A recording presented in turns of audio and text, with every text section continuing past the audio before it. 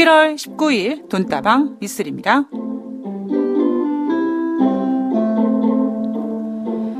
11월 중반이 되면서 날씨가 갑작스럽게 더 추워졌습니다. 실은 11월 겨울 오는 것을 준비해야 될 텐데 미세먼지 때문에 너무나 큰 걱정을 하다 보니 기온 떨어지는 생각을 못했을 수도 있죠. 질병관리본부는 2018년 45주 인플루엔자 의사 환자분율이 유행 기준을 초과해 16일자로 인플루엔자 유행주의보를 발령했습니다. 즉 이 이야기는 감기 환자로 병원을 찾는 환자들이 너무 많아져서 의사 선생님이 성인용 기저귀 디펜드를 차야 된다는 얘기거든요. 인플루엔자는 38도 이상의 갑작스러운 발열과 더불어 기침 또는 인후통을 보이면 의심해야 한다고 합니다. 저는 기침도 없었고요. 인후통도 없었고 아마 과로로 인한 몸살이었나 봅니다. 앞으로 이런 감기는 더 기승을 부릴 것 같은데요. 아픈 다음에 고생하지 말고 무엇보다 인플루엔자 예방을 위해 손 씻고 기침 예절 실천하고 너무 무리하지 말고 스트레스 너무 받지 말고 그래야 될 것 같습니다. 돈다방 미쓰리 시작합니다.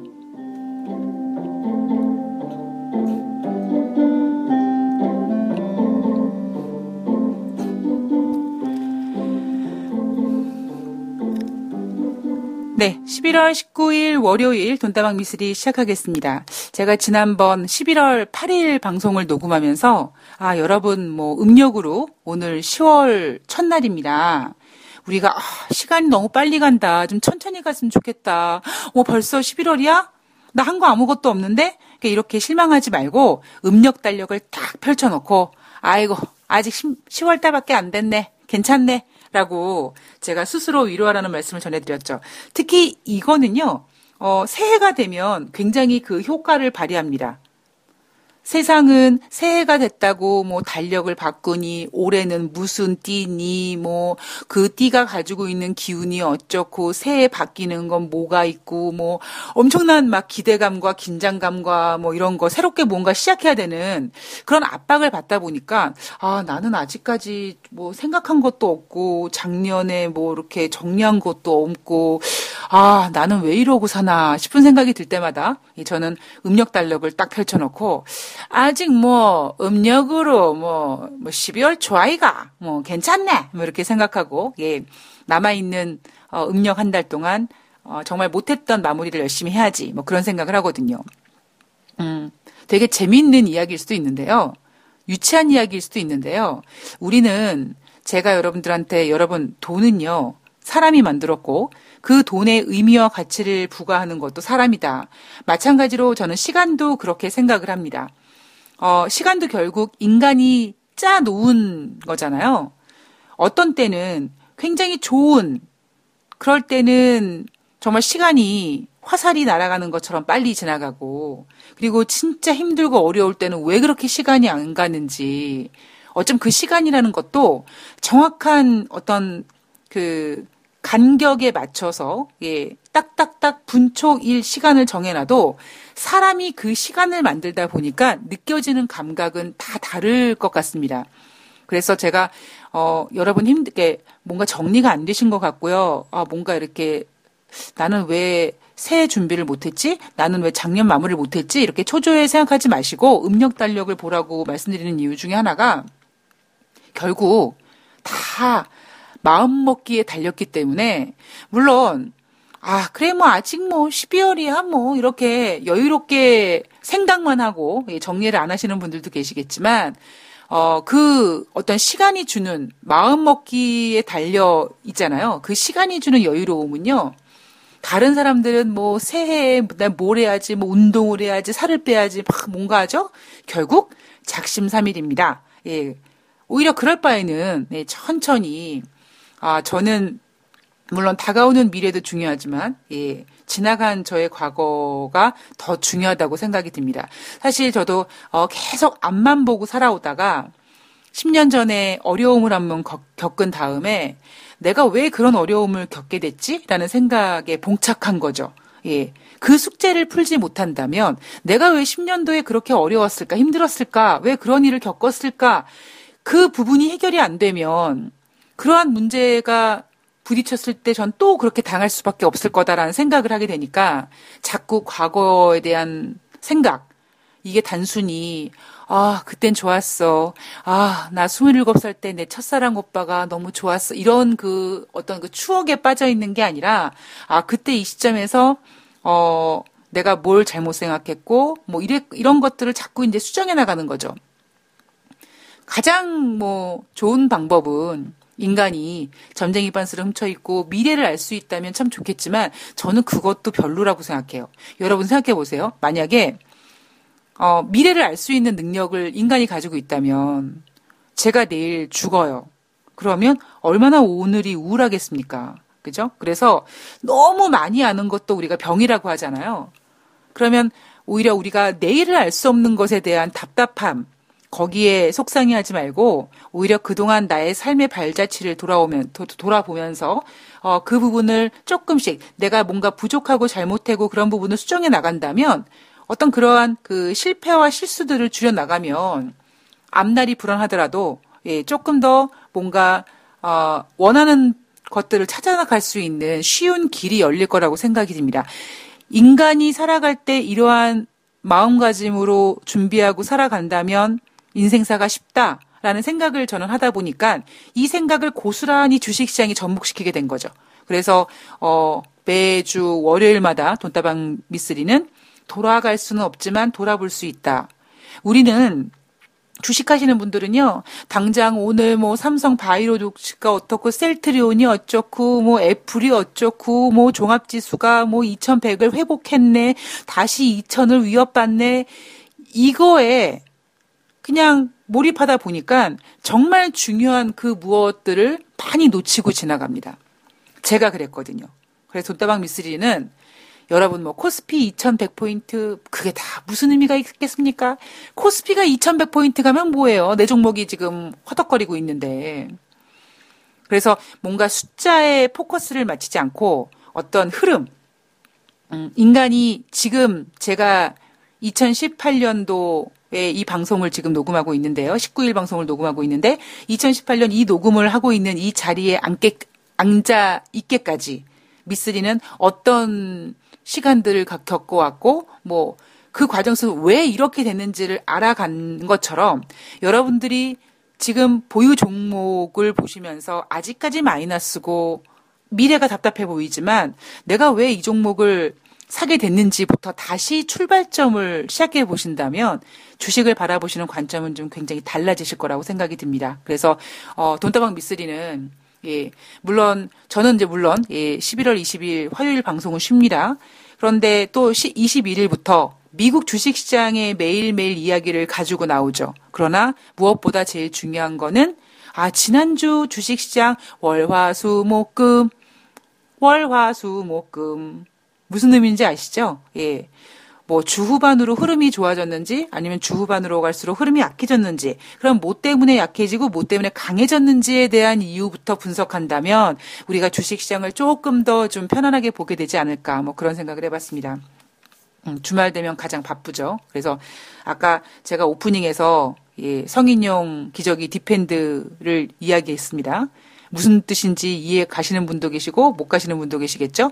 너무 바빠서 화장실 갈 시간이 없을 만큼 바쁘다. 그럼 뭐 해야 돼요? 기저귀 차고 일해야죠. 그래서 성인용 디펜드도 있다. 그래서 저는 나 되게 바빠요. 나 바빠서 정신없어가지고 밥 먹을 시간도 없고 화장실 갈 시간도 없어요라고 이렇게 얘기하지 않고 저 그냥 디펜드 찼어요라고 얘기하면 주변 사람들이 물론 차지 않았어요. 근데 주변 분들이 미쓰리가 바쁘구나라고 생각하십니다. 자, 오늘 돈다방 미쓰리는요, 11월 19일부터 23일 동안, 오늘부터 이제 다가오는 금요일까지 한 주 동안에 우리가 감히 인간 주제에 내일 주식이 올라갈 거예요. 내일 주식이 빠질 거예요. 내 종목은 어떻게 될 거예요. 외국인들이 매수해 줄 거예요. 그런 쓰잘데기 없는 전망 따위는 필요 없고, 과거 데이터를 통해서 지난주에 이 이야기가 나왔어야 되는데 왜 안 나왔지? 이번 주에 나올래나? 지난주에 이게 이렇게 A가 될 것처럼 얘기했는데 이게 진짜 A가 되나 아니면 B가 되나 C가 되나 이런 것들을 찾아보는 시간을 준비해 보도록 하겠습니다. 자, 지난 주식시장 지난주 금요일 11월 16일 금요일 주식시장은 코스피가 2092포인트로 마감했어요. 제 머릿속에 11월 9일 코스피 종가는 기억에 없는데요. 11월 2일 금요일 코스피 종가는 기억이 납니다. 2096포인트였어요. 그리고 종가가 고가였어요. 그리고 제가 왜 이렇게 자신 있게 기억을 말씀드리냐면 그때 바로 뭐 블룸버그 통신과 트럼프 대통령의 폭스뉴스 그 어떤 언론 보도를 통해서 뭐 관세 부과를 하니 시진핑 주석과 트럼프 대통령이 뭐 전화 통화를 했는데 미쓰리는 그냥 11월 초에 그냥 안부 전화한 거라는 둥. 뭐 여하튼 그래서 11월 1일부터 시작된 트럼프 대통령과 시진핑 주석의 만남, 거기에서 나오게 될 어떠한 그 무역 협상에 대한 기대감 때문에 뉴욕 증시가 11월 2일 날 올라갈 거야 라는 기대감을 가지고 우리가 11월 2일 날 선빵을 날렸죠. 먼저 가서 그래 내가 먼저 올라가 있을 테니까 니네 미국 주식시장 11월 2일 날 올라가라 라고 했는데 황당하게 11월 3일 날 아침에 눈을 떴더니 11월 2일 날 뉴욕 주식시장은 하락해 있었죠. 그리고 우리는 그 11월 2일 날 먼저 올라갔던 기대감을 가지고 먼저 올라갔던 그 어떤 허망함과 그 벙찜을 11월 5일 날 주식시장에 고스란히 풀어놨습니다. 제 머릿속에 11월 2일 코스피 종가가 2096포인트, 4포인트만 올라가면 2100이었는데 뭐 그런 기억에 남습니다. 제가 11월 9일 코스피 종가는 기억이 안 나고요. 그리고 11월 16일 2092포인트니까 지금 11월 중순을 좀 보내고 있는 시점에서 코스피 시장은 한 2,450, 그러니까 넉넉하게 2,000에서 한 2,100 정도 그 사이에서 계속 이 박스권으로 진행이 되고 있구나라는 거를 우리가 생각할 수 있을 것 같습니다. 자, 이번 주에 자료를 보다 보니까요. 하나금융투자증권에서는 금요일 날 보고서가 안 나왔더라고요. 아마 애널리스트 분께서 휴가를 가셨는지 모르겠습니다만 하나금융투자증권에선 자료가 없었습니다. 그래서 나머지 세 군데 증권사에서 제시한 코스피 예상 밴드는요. 케이프투자증권이 2070에서 2120, 제목은 무역협상은 일보 진전했으나 지나친 낙관은 경계하자고요. NH투자증권은 2030에서 2120포인트, 블랙 프라이데이인데 한국 IT는 이란 제목을 달았습니다. 그리고 KTB투자증권은 2030에서 2100포인트까지 예상하고 있는데요. Q에 대한 두려움이라고 제목을 붙였습니다. 자, KF투자증권 같은 경우에는 뭐 항상 말씀드리지만 금요일 날 주식시장 종가가 끝난 다음에 이 보고서가 올라옵니다. 그런데 금요일 날 주식시장이 우리나라 코스피 시장이 물론 변동성을 보이긴 했습니다만 종가 기준으로 2092포인트로 상승을 했죠. 그러니까 그 상승분을 좀 반영을 하다 보니까 코스피 예상 밴드를 가장 좀 높은 수준으로 잡았습니다. 낮은 지표를요. NH와 KTB는 2030으로 잡았는데 KF투자증권만 높게 2070으로 잡았습니다. 그리고 NH와 KTB 투자증권은 여전히 시장에서 보여주는 어떤 건 불안불안 그런 움직임, 그 불안한 움직임과 변동성에 따라서 주식시장이 언제든지 2000포인트를 위협받을 정도까지 하락할 수 있다. 그 지표가 2030, 2020이거든요. 자, 이 세 군데 증권사에서 자 어쨌든지 뭐 올라간다. 물론 올라갈 수 있는 재료들도 분명히 있습니다. 지금 올라갈 수 있는 재료는요. 가장 확실한 거는 뭐 미국과 중국의 무역 분쟁에 대한 합의 기대감이죠. 이게 정말 진전이 된다면 주식시장은 완전히 양상이 달라질 수도 있습니다. 뭐 그 양상이 쭉 달라지는 건 아니지만 일시적으로 굉장히 증시가 한 단계 확 올라갈 수 있는 굉장히 큰 모멘텀이죠. 그리고 만약에 주식시장이 하락한다고 하면 하락 요인은 지금 주식시장을 하락시키는 요인들은 무엇보다도 글로벌 경기 둔화 우려감이거든요. 그래서 앞으로는 이 11월 말까지 그러니까 12월 1일 날 저녁에 트럼프 대통령과 시진핑 주석이 저녁 만찬을 하면서 화기애애하게 어떻게 끝날지 모르겠습니다만 그때까지는 글로벌 경기 둔화 우려감과 그다음에 미국과 중국의 무역 분쟁 합의 기대감이라는 이 두 가지 기싸움이 굉장히 아주 흥미진진하게 기대될 가능성이 높습니다.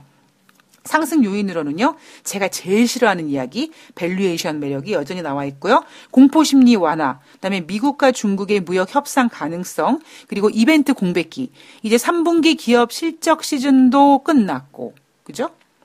그리고 뭐 11월 달에는 FOMC 회의도 이제 끝났고 해서 지금 이번 주는 11월 19일부터 11월 23일까지는 좀 공백기가 맞죠. 예, 그러니까 좀 심심합니다. 그리고 중국 타협안 제시에 따른 무역 협상 기대감을 제시했고요. 만약에 하락 요인으로는 미국 기술주 주가들의 추가 조정 가능성, 그리고 달러 강세 부담, 그리고 이탈리아 불확실성, 달러 강세, 이머징 자금 이탈입니다. 자, 지난주 NH투자증권이 제시했던 증시 핫 이슈는요. 애플의 아이폰 수요 둔화 우려 확대고요. 또 하나는 미국과 산유국 간의 어떤 그 생산량이 노이즈를 지난주 주식시장의 핫 이슈로 뽑았습니다. 자, 국내 주식시장 먼저 돌아보도록 하겠습니다. 12일 월요일은요. 저는 제가 경제 방송을 하고 있지만 주식 방송을 하고 있지만 삼성 바이오로직스에 대한 이야기는 잘 안 해드려요. 예. 아마 여러분들께서 미쓰리는 과연 이걸 어떻게 생각할까라고 생각하시는 분들이 많으실 텐데, 저는 별로 그렇게 얘기하고 싶은 생각이 안 들거든요. 그 이유는 첫 번째, 제가 이 종목에 대해서 관심이 없고요. 그리고 두 번째는, 저는, 그러니까 제 솔직한 이야기를 좀 말씀드리면, 자, 까놓고 이야기할게요. 삼성전자, 예, 지금, 부회장인 이재용 부회장을 회장 만들기 위해서 국민연금 이렇게 합병하고 제일모직 삼성물산 이거 말이 안 되는 거잖아요, 솔직히. 이게 아무리 뭐 아니다 뭐 기다 해도 여러분들 만약에 선물을 매도하시는 분들을 제외하고 공매도를 치시는 분들 제외하고 내가 주식시장에다가 돈을 집어넣어서 주식으로 돈을 벌고 싶은데 제발 이 주식 좀 빠져서 나 좀 손해봤으면 좋겠다라고 하시는 분들이 누가 계십니까? 그런 분들은요, 바보 아니에요? 근데 국민연금이 그 짓을 했단 말이에요. 예. 그리고 이미 그 전에 삼성 에버랜드 그 전환사채부터 시작해서 그 삼성의 스토리를 쭉 보아오면, 삼성 바이오로직스는 발음도 안 나오네요. 이 종목은 그냥 이재용 부회장을 삼성그룹의 회장으로 앉히기 위해서 그 과정 중에 하나 아닙니까? 뭐 다른 분들이 뭐 아니라고 할지 모르겠지만 저는 그렇게 생각을 해요. 제가 삼성을 싫어하죠. 제가 LG전자를 좋아하는 이유가 그거 아니겠습니까? 그러니까 이 삼성 바이오로직스가 뭐 상장 폐지된다. 이 종목을 어떻게 상장 폐지시키겠습니까? 삼성은 지금 뭘 볼모로 갖고 있는데요. 이 종목을 가지고 있는 투자자들을 볼모로 잡고 있는데요. 그러니까 어떻게 해서든지 원래는 진짜 정말 제가 욕먹을 각오를 하고 말씀을 드리면 삼성 바이오로직스를 가지고 계신 분들이 그래 내가 이거 다 날리더라도 우리나라 기업이 제대로 되려면 저런 회사들 상장 폐지시키고 완전히 작사를 내야 돼. 이렇게 해야 되는 거거든요. 근데 돈이 걸려서 그렇게 못하죠. 예. 그러면 결국에 삼성 바이오로직스는 상장 폐지되기가 어렵습니다. 그래서 지금 제가 삼성 바이오로직스를 얘기하지 않는 이유가 뭐냐면 원래대로라면 상장 폐지돼야 되는 게 당연한 거지만 삼성 바이오로직스를 가지고 있는 주주들의 어떠한 원성과 속상함 뭐 이런 모든 것들이 복합되면 상장 폐지가 어렵죠. 그래서 이러한 것들을 알다 보니까 증권사에서는 바이오로직스가 상장 폐지되기 어렵다라고 얘기하고 있는 겁니다. 과연 우리나라 정말 저는 우리나라 주식시장이 되게 허접하다고 말씀드리는데 물론 미국도 그래요. 미국도 그 회계 사건 같은 거 얼마나 일어납니까? 근데 우리나라에서 진행되는 그런 거에 비해서는 그나마 좀 낫다라고 하지만 진정한 우리나라의 어떤 경제 발전이라기보다는 뭐 진짜 양적으로 발전하는 게 아니라 질적으로 발전하는 그런 걸 하기 위해서 우리가 겪어야 될 고통들이 엄청나게 많은데 그 고통을 과연 삼성 바이오로직스를 갖고 계신 주주분들이 겪으려고 하시겠습니까? 쉽지 않죠. 그거를 삼성은 알고 있죠. 예. 여하튼 제가 이 이야기는 그동안 한 번도 안 했던 이유가 바로 이런 겁니다. 그리고 셀트리온 어닝 쇼크로 주식시장 12일 월요일 날 하락했습니다. 하락했는데 양봉으로 끝났어요. 빨간색으로 끝났어요.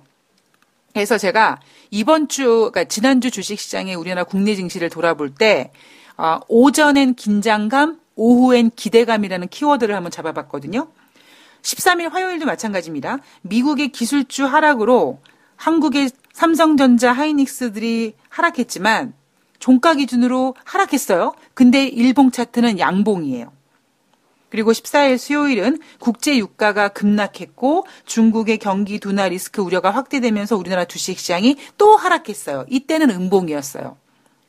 자, 15일 목요일은요. 미국 주식시장이 약세였고 이탈리아 불확실성이 있음에도 불구하고 이때부터 이제 중국이 미국에다가 142개의 어떤 리스트를 제시했다. 합의안이 기대된다. 이러면서 주식시장이 상승했습니다. 그래서 양봉으로 끝났죠. 그리고 16일 금요일 날은 미국과 중국의 무역협상 기대감은 남아있으나 이게 진짜 협상이 될까 안 될지도 몰라. 이런 여러 가지 불안감. 그리고 미국과 중국의 무역 분쟁 기대감, 합의 기대감뿐만 아니라 이탈리아 문제, 글로벌 경기 둔화 우려가 문제, 여러 가지 복합적인 심리가 꼬이다 보니까 장중의 변동성은 굉장히 컸었습니다. 그러나 종가 기준으로는 상승 마감했죠. 자, 종가 기준으로 주식시장이 상승했는데 그럼 상승하면 당연히 빨간색이죠. 양봉이죠. 그럴까요? 그러면 종가 기준으로 당연히 종합지수가 마이너스 몇 포인트로 끝났어요. 그러면 일봉 차트로는 음봉일까요? 아니거든요. 그러니까 그래서 이번 주 제가 오전에 긴장감, 오후에 기대감이란 얘기는 주식시장이 코스피 지수가 전일 대비 마이너스 얼마로 끝났어요라고 했지만 일봉 차트가 빨간색이 됐던 이유는 뭐냐면 오전장보다는 오후장이 조금 강했다. 그러니까 오전장에 빠지고 오후장에 반등했다. 전략 후 강의 모습이 지난주에 나타났던 우리나라 국내 주식시장이었습니다. 그래서 미쓰리가 저는 주식시장 별로 안 좋게 봅니다라고 얘기하면서 미국 주식시장에 대한 포인트를 말씀드렸을 때 미국 주식시장은 우리나라보다 더 안 좋았었어요. 근데 우리나라 주식시장은 전략 후강을 통해서 종목별 퍼레이드가 굉장히 화려하게 진행이 됐습니다. 자, 그리고 뉴욕 주식시장을 돌아보면은요. 뉴욕 주식시장은 진짜 미쓰리 말대로 정말 안 좋았어요. 진짜 제 표현에 따르면 후졌어요. 12일 월요일 날은 애플 이 종목이 다른 기술주의 하락을 주도했습니다. 그리고 나스닥은 지난 10월 달 이후에 다시 반등했다가 다시 약세장에 진입했다 그러고요. 그리고 화요일 날은 등락을 장중에 거듭하다가 전강 후 약으로 끝났습니다. 그래서 S&P 500은 4거래일 연속 하락했고요. 사실 12일 월요일도요. 나스닥이 10월 이후 다시 약세장에 진입했다라고 얘기했지만 이날도 다우지수는 장중에 600포인트를 들썩거렸습니다. 그러니까 변동성은 엄청난 거죠, 지금. 14일 수요일은 애플이 장중 한때 전고점 대비 20% 이상 하락하는 약세장에 진입하면서 주가가 하락했습니다. 그러니까 미국 주식시장은 월요일 날 빠지고 화요일 날 빠지고 수요일 날 빠지고 누가 먼저 빠졌어요? 누구 때문에 빠진 거예요? 애플이 기술주의 하락을 주도했습니다. 그래서 제가 뉴욕 주식시장 한 주 동안의 키워드를 뭐라고 잡았냐면요. 사과가 먼저 감지한 경기 둔화라고 잡았습니다. 그리고 15일 목요일 날은요. 이때부터 이제 11월 30일부터 12월 1일까지 진행되는 미국과 중국의 무역 분쟁 합의 기대감이 스멀스멀 이제 뭔가 구체적인 모습을 드러내기 시작했습니다. 미국과 중국의 무역 분쟁 해결 기대감, 이 재료 때문에 그동안 주례장창 빠졌던 대형 종목들이 반등했죠. 그래서 목요일 날 뉴욕 주식시장은 상승했습니다. 그리고 16일 금요일 날은요. 혼조세였는데 혼조세였던 이유가 약간 나눠졌죠. 중국과 미국의 무역 갈등 해소 기대감 때문에 다우지수와 S&P는 상승했는데 나스닥은 반도체 종목이 하락하면서 어떤 종목별 피해를 보면서 나스닥은 하락했습니다. 그래서 금요일 주식시장은 혼조세로 마감했어요. 자, 지난주 11월 12일부터 11월 16일까지 한 주 동안 뉴욕 증시는요, 후졌습니다. 예, 굉장히 안 좋았어요. 자, 다른 것들 지표들을 좀 보면은요, 우선 달러를 먼저 보면은요, 지난주 달러 강세 요인을 보면 이탈리아가 예산안을 15일까지, 11월 13일까지 수정해서 내야 되는데 거부했죠. 예. 그래서 EU가 지금 이탈리아 요 녀석을 어떻게 혼내주나 요거 곧 계획하고 있다 그래서 이탈리아 영향으로 유로화가 약세였습니다. 그리고 영국의 브렉시트도 파운드화가 강세였다, 약세였다. 그러니까 지난주 주식시장의 한 주에서 어떤 달러의 영향은요. 미국 내 어떤 경기가 좋고 뭐 이런 것보다는 그리고 유로존에 대한 이야기도 사실 크게 부각되지 않았거든요. 이탈리아 문제가 크게 부각되지 않고 오히려 영국 문제가 영국의 브렉시트 관련된 보도 뭐 어떤 뭐 이제 다 끝났다라고 얘기하다가 또 아니야 또 뭐 25일 날 또 뭐 의회의 승인을 받아야 돼 또 네 여기서 너 강경파가 있어가지고 어떻게 될지 모르겠어 해가지고 이 영국의 브렉시트 문제 때문에 파운드화가 변동성을 많이 보였기 때문에 파운드화 대비 달러 모습이 부각이 됐습니다. 그리고 이번 주의 달러 약세의 가장 큰 요인으로 본다면은요, 연준 의원들이 뭐 글로벌 경기 둔화 우려감 때문에 내가 좀 놀랐다. 그것부터 시작해서 주 후반으로 갈수록 처음에는 제롬 파월 연준 의장이 미국 경제가 강하다, 고용이 좋다. 그래서 마치 12월 달 금리 인상 가능성을 기정사실화했고 그리고 미국 경기가 여전히 좋은 것처럼 막 하다가 주 후반이 되면서 연준 의원들이 뭐 중립금리에 이제 온 것 같아서 기준금리 인상하는 거 고려해봐야 된다부터 시작해서 뭐 제롬 파월 연준 의장조차도 내년에 우리가 뭐 3가지 큰 과제를 맞이하게 될 것 같다라고 얘기하면서 금리 인상에 대한 후퇴설이 부각됐고 거기에 관련돼서 연준 의원들의 비둘기파적인 발언으로 인해서 달러가 약세였습니다. 이탈리아 관련 뉴스 조용했다고 그랬죠. 이번 주에 아마 이탈리아의 이야기가 지금 나오면서 21일까지 아마 유로존의 긴장감 때문에 유로화 가치를 확인하면서 달러 인덱스를 봐야 되겠죠. 이번 주 달러 지표의 관전 포인트는요. 영국의 브렉시트 관련된 내용은 25일까지, 이후에 이탈리아 관련된 조치는 21일까지, 글로벌 경제 둔화 우려로 연준의 금리 인상 후퇴, 과연 이번 주에도 이어질지가 달러를 바라보는 키포인트라고 보시면 될 것 같습니다.